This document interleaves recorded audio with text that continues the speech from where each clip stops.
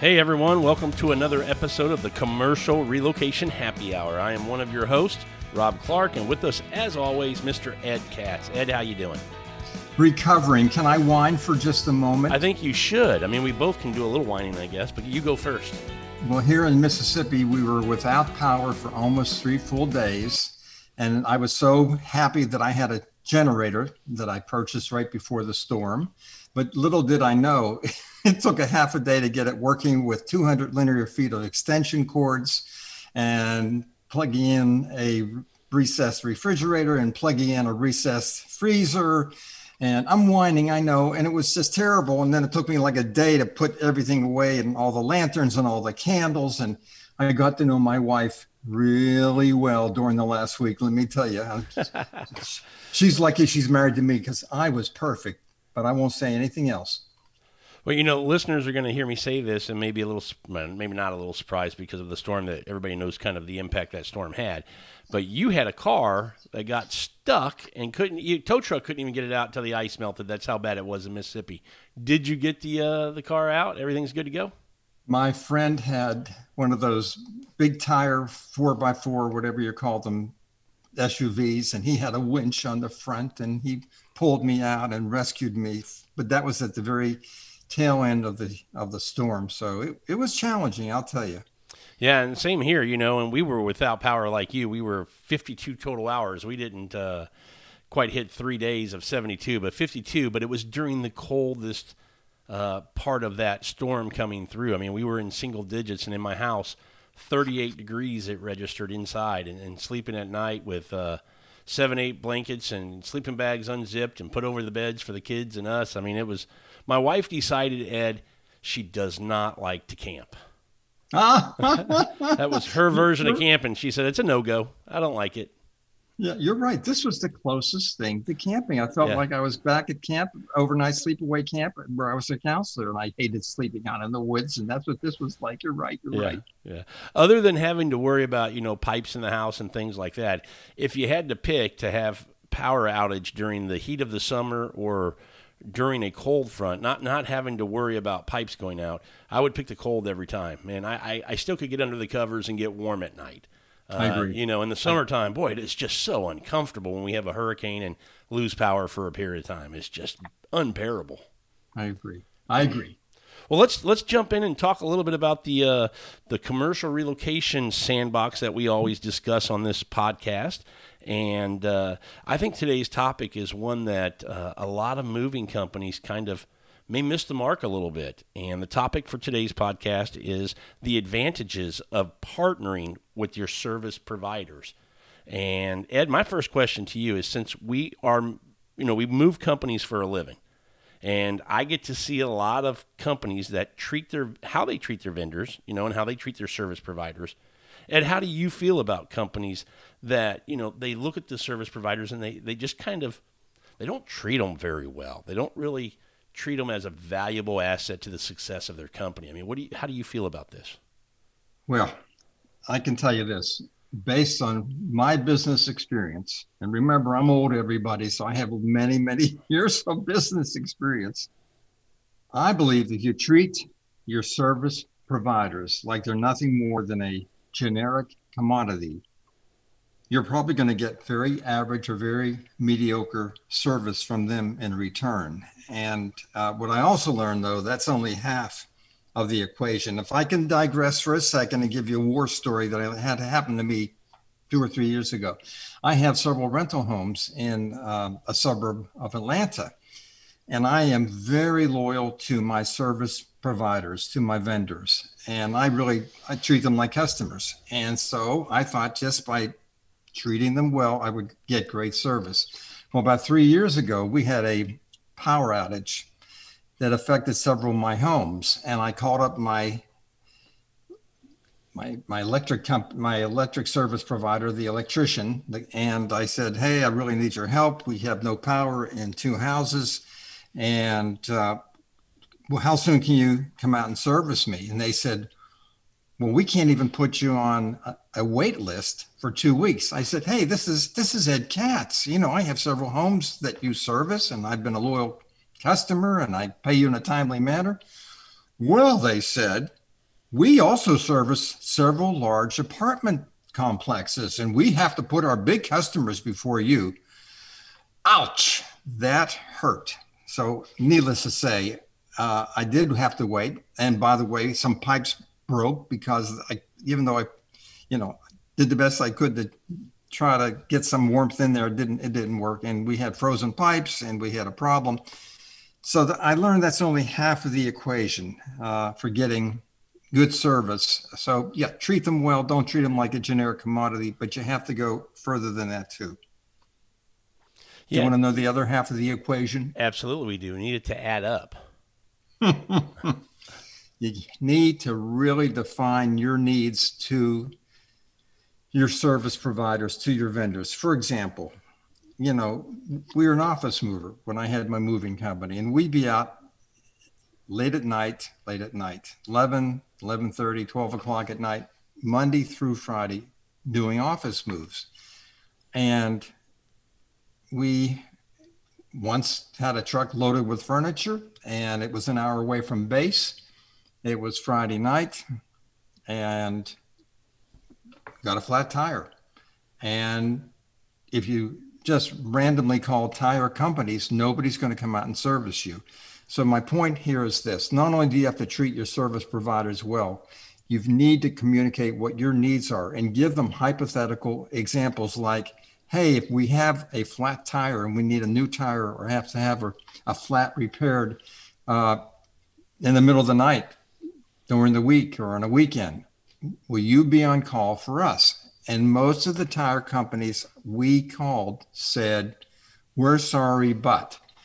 I found 2 tire companies that would be responsive in times of need. And guess what? Their tires were not the cheapest, but they serviced me to death because my service as an office mover that worked nights and weekends and holidays, in addition to during the day, during the week, I would not be able to render the service, the quality service that our customers demanded if I didn't have great service providers that could help me out when I was in need. So the 2 parts of my equation with bringing the best out in your service providers are, number 1, treat them well.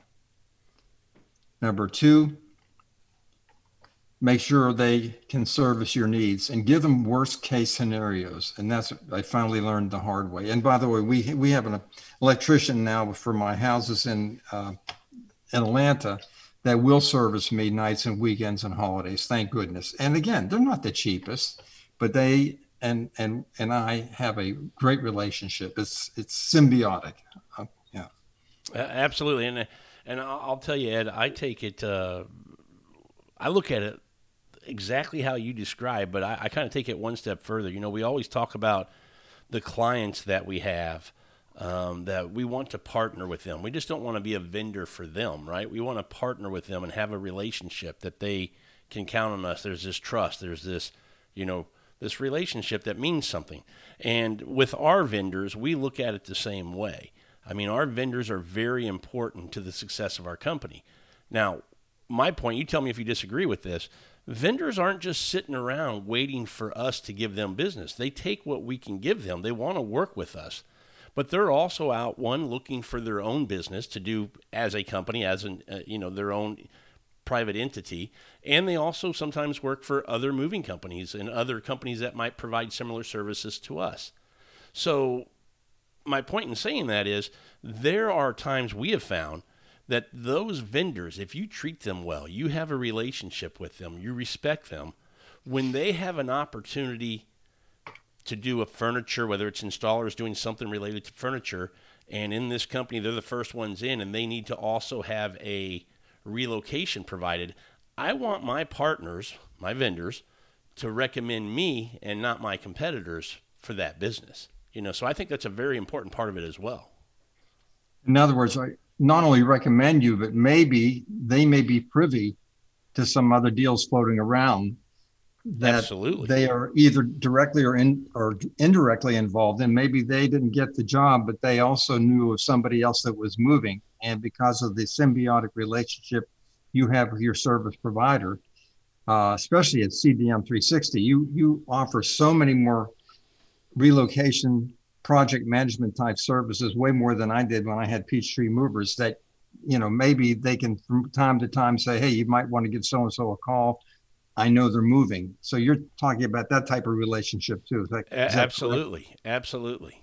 And to me, that's important. Anybody who can be a source to help us get our feet in the doors to have an opportunity to earn some business, we want to nurture those relationships. Yeah, I agree. Yeah, I agree. Well, so are you saying then, Ed, just by simply treating our vendors well, we should be able to expect great service from them in return? Yeah, and then again, that's only half of the equation. You've got to clearly define the scope of services, what your needs might be. And I always negative sold it. I said, hey, it's not uncommon for us, really late at night to have a problem, a mechanical problem for, UPS truck rental, for example, used to service our trucks, even though we didn't buy or lease our trucks from UPS. They were our facility we used for servicing them. And believe it or not, they ran a 24-hour, 7-day-a-week operation in Atlanta. And if I had a mechanical breakdown somewhere, I could call them. And did they charge me extra for the service call, the time of day and a day of the week? Yes. But, putting it into perspective, I knew I could depend on them. And again, what I learned when I had my moving company, which I should have applied with my real estate, which I didn't, but anyhow, you've got to clearly define, and I like to negative sell what my needs are, meaning make them sound worse than they are. So their realization is not as bad or as great as they anticipated. Ed, tell me, when you had Peachtree, in our world today, we don't have installers that work directly for us. Furniture is the most common one we see in commercial relocations. Furniture needs to be, whether it's hutches and returns or it's actually systems furniture, whatever it might be. Did you have installers that worked for you, or did you have to use a vendor for those services when they were needed? I know your IOMI seminar teaches us how to count and inventory and move systems furniture, but did you have installers that would disassemble and reassemble those? Well, you just opened Pandora's box. Uh-oh. This is going to be a long-winded answer, but okay. I'm going to answer it the long way because I hope that our listeners don't follow my mistake that I made. So I'm growing my moving company, and I keep thinking it'd be so much more efficient to have my own installation division within my office moving furniture division. And it was so that we don't have anybody standing around with their hands in their pocket. The same company that disassembles could then move it, and then the same company that moved it could reconfigure, right? Sounded really great. So I ended up having, believe it or not, 16 installers that could do any brand of modular furniture to disassemble and reconfigure. I mean, we could do it, and they had the experience. And that was the first time in my life that we started dealing in drugs, and we started stealing. What am I talking about? What am I saying here? I'm being honest. This is back in, around 1995. For the first time, we had a major theft.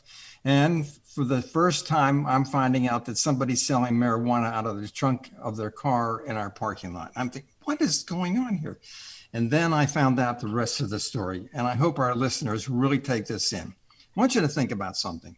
Let's say I'm really a great installation person. I really can do any brand. I have great attendance. I'm drug-free. I have great references. Who do you think I'm going to want to work for?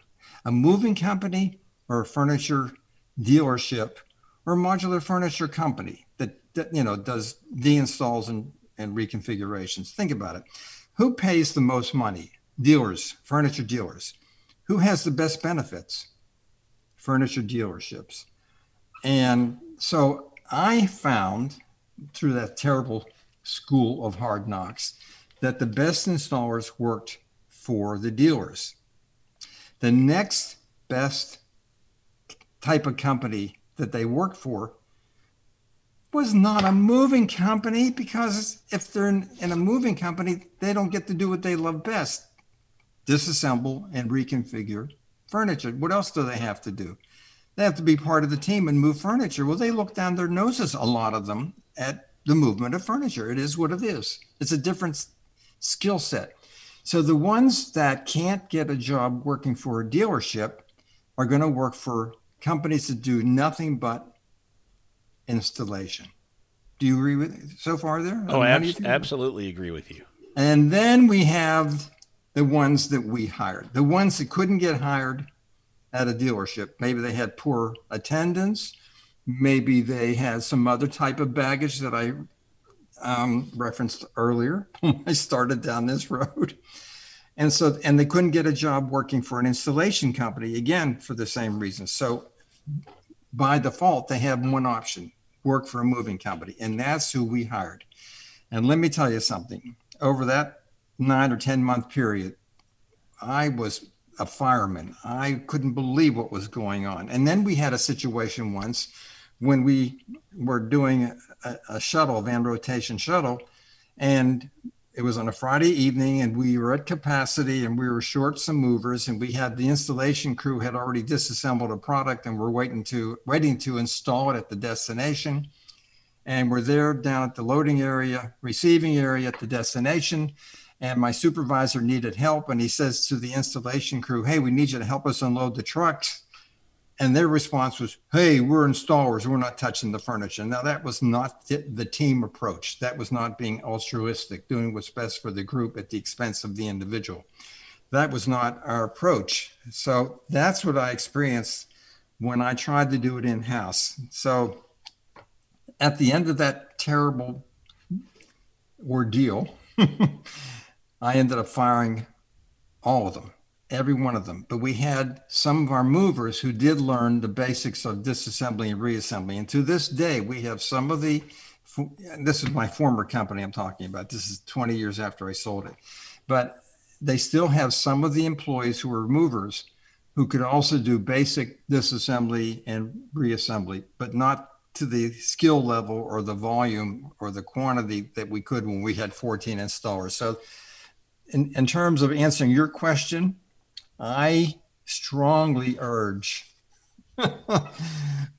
moving companies not to diversify into their own in-house installation division, and for the reasons I just cited.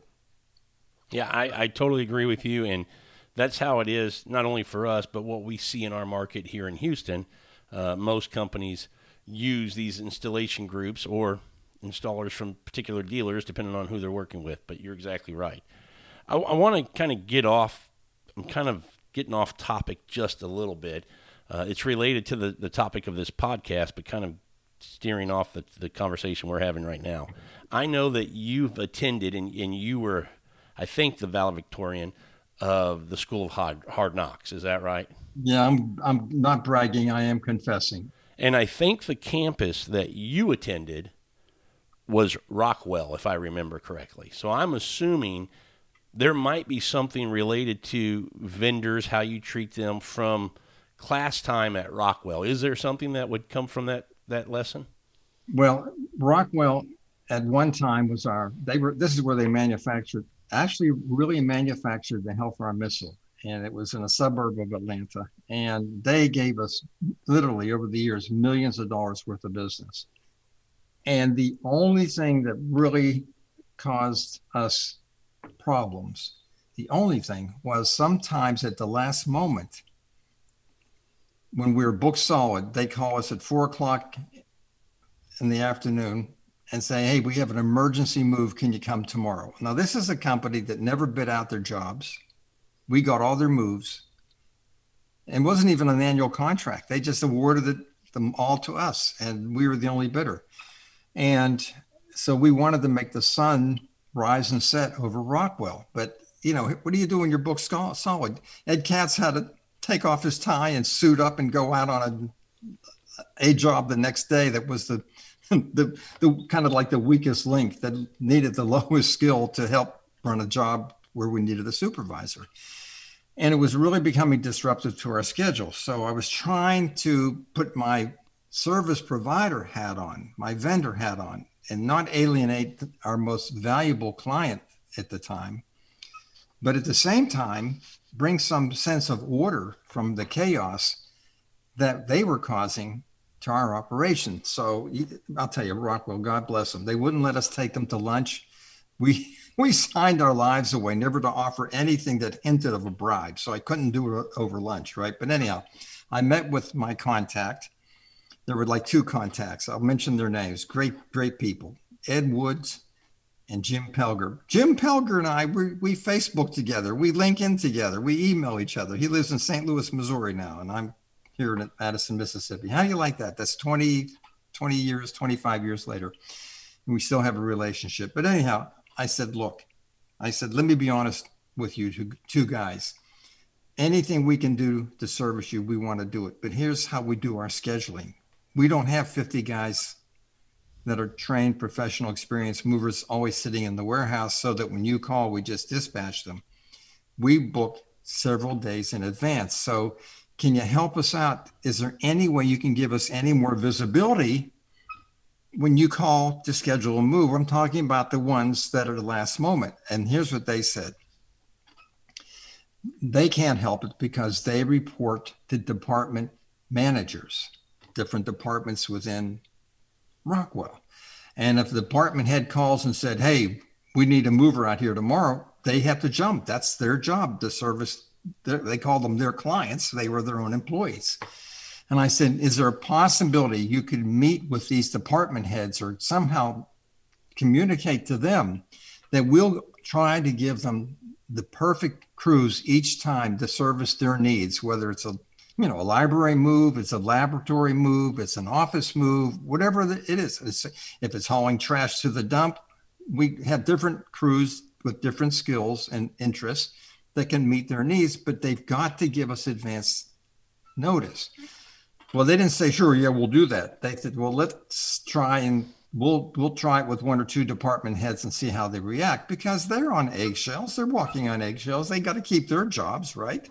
They're in a support function for the departments and their employees and the department heads. Anyhow, about a week later, they said, we explained it to them. They get it. They understand that only in case of an emergency are they going to wait until the last moment. They said, we didn't realize. How do you like that? We did not realize that we needed to schedule in advance. We thought that the moving industry, the moving companies were never booked. I said, yeah, that's right. If all they do is pick up temporary labor off the street or from a labor pool, put a uniform on them and send them out, they never are at capacity. But as you know, we send out trained, professional, experienced movers, a differentiator, right? And we had a life after that. And we did that with a lot of our clients, especially our newer, bigger clients. And we said the same thing to them. We need as much advance notice as possible. And everybody has emergencies. We get it. We understand. And we'll scramble and do whatever we can to help. Even if we have to suit up the worst supervisor we have, and that would be Ed Katz, you'll get service somehow, some way. And they got it. We worked with them that way. It was a partnership. And Eddie, we had a very similar, a client with a very similar situation. And what I ended up doing with them was very similar to you. But I said, look, seems like you have once or twice during the week moves pop up where you need things done. And so I finally got them to agree to every Thursday would be move day. And all departments would get notification that if you needed any relocation services, anything needed, it had to be turned in by Monday.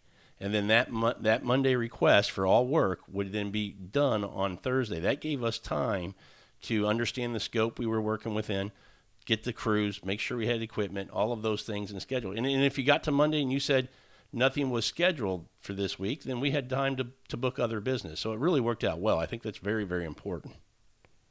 You know, you asked me that first question about, how to treat service providers and all that. We are service providers. We're on both sides of that fence when you're a moving company. And I don't know if I ever told you this, Rob, but we got, initially we got an opportunity to have a lot of weekly moves with a large insurance company in Atlanta. We were so excited because they had, if not every week, at least every other week, internal moving going on. They had several floors in a high-rise building, and I was so excited.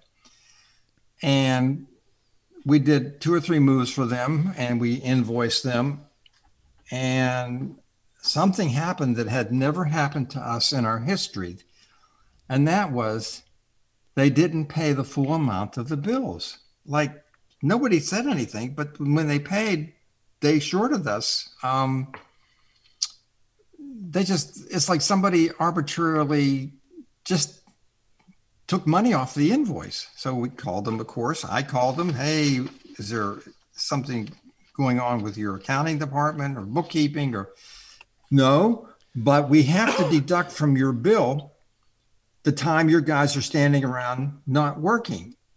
I said, excuse me? And they repeated that. Yeah, when you guys come on, if you're not working, we're taking that off the bill. I said, well, you have to understand, we're not on an assembly line in a factory with the time clock. Although we send time clocks out on the job to clock in and clock out, we're not like a manufacturing operation. There'll be times when maybe we can't find our contact, or maybe we move something and he's on the other side of the floor or on another floor or whatever. Well, that's how we do business. And if you don't like it, then we'll find another mover. I said, I really appreciate your candor and your honesty. And it's been a privilege trying to service your needs. But I can tell from this conversation, we don't qualify to do your moves. And that was that.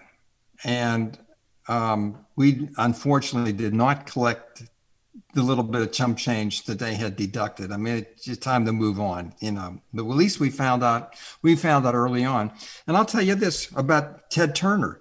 We did several moves for them, and they were a great client. The people that we moved were very nice, but they wouldn't pay for 120 days. And I thought, wait a second. And that's because they were Turner Broadcasting. That's Ted Turner. And he was still there. He, local native Atlantan. I mean, just great guy. But for whatever reason, because they were Turner, they didn't pay any of their service providers for 120 days. And, I told you this before, we had a huge line of credit to fund our receivables. Well, this aggravated it. So I would keep calling Turner and saying, please pay the invoice and all that, till finally, and I got no response. I mean, this is how we pay. So finally, I tried an end run. I called at 6:30 at night. They closed at 5. I called at 6:30 at night. Somehow I actually reached the controller. And the guy was like not happy that Ed Katz, Peachtree Movers, disturbed his turf. Who is this? I said, Ed Katz, Peachtree Movers. What do you want? It's after hours. And, I had the guy's name, and I think they had a directory where you could somehow punch in I don't know how, somehow I got to his desk, to his phone. So you know what I said to him? Because he had really copped an attitude that I had, invaded his space, asking for the money that he owed us from 4 months ago, right?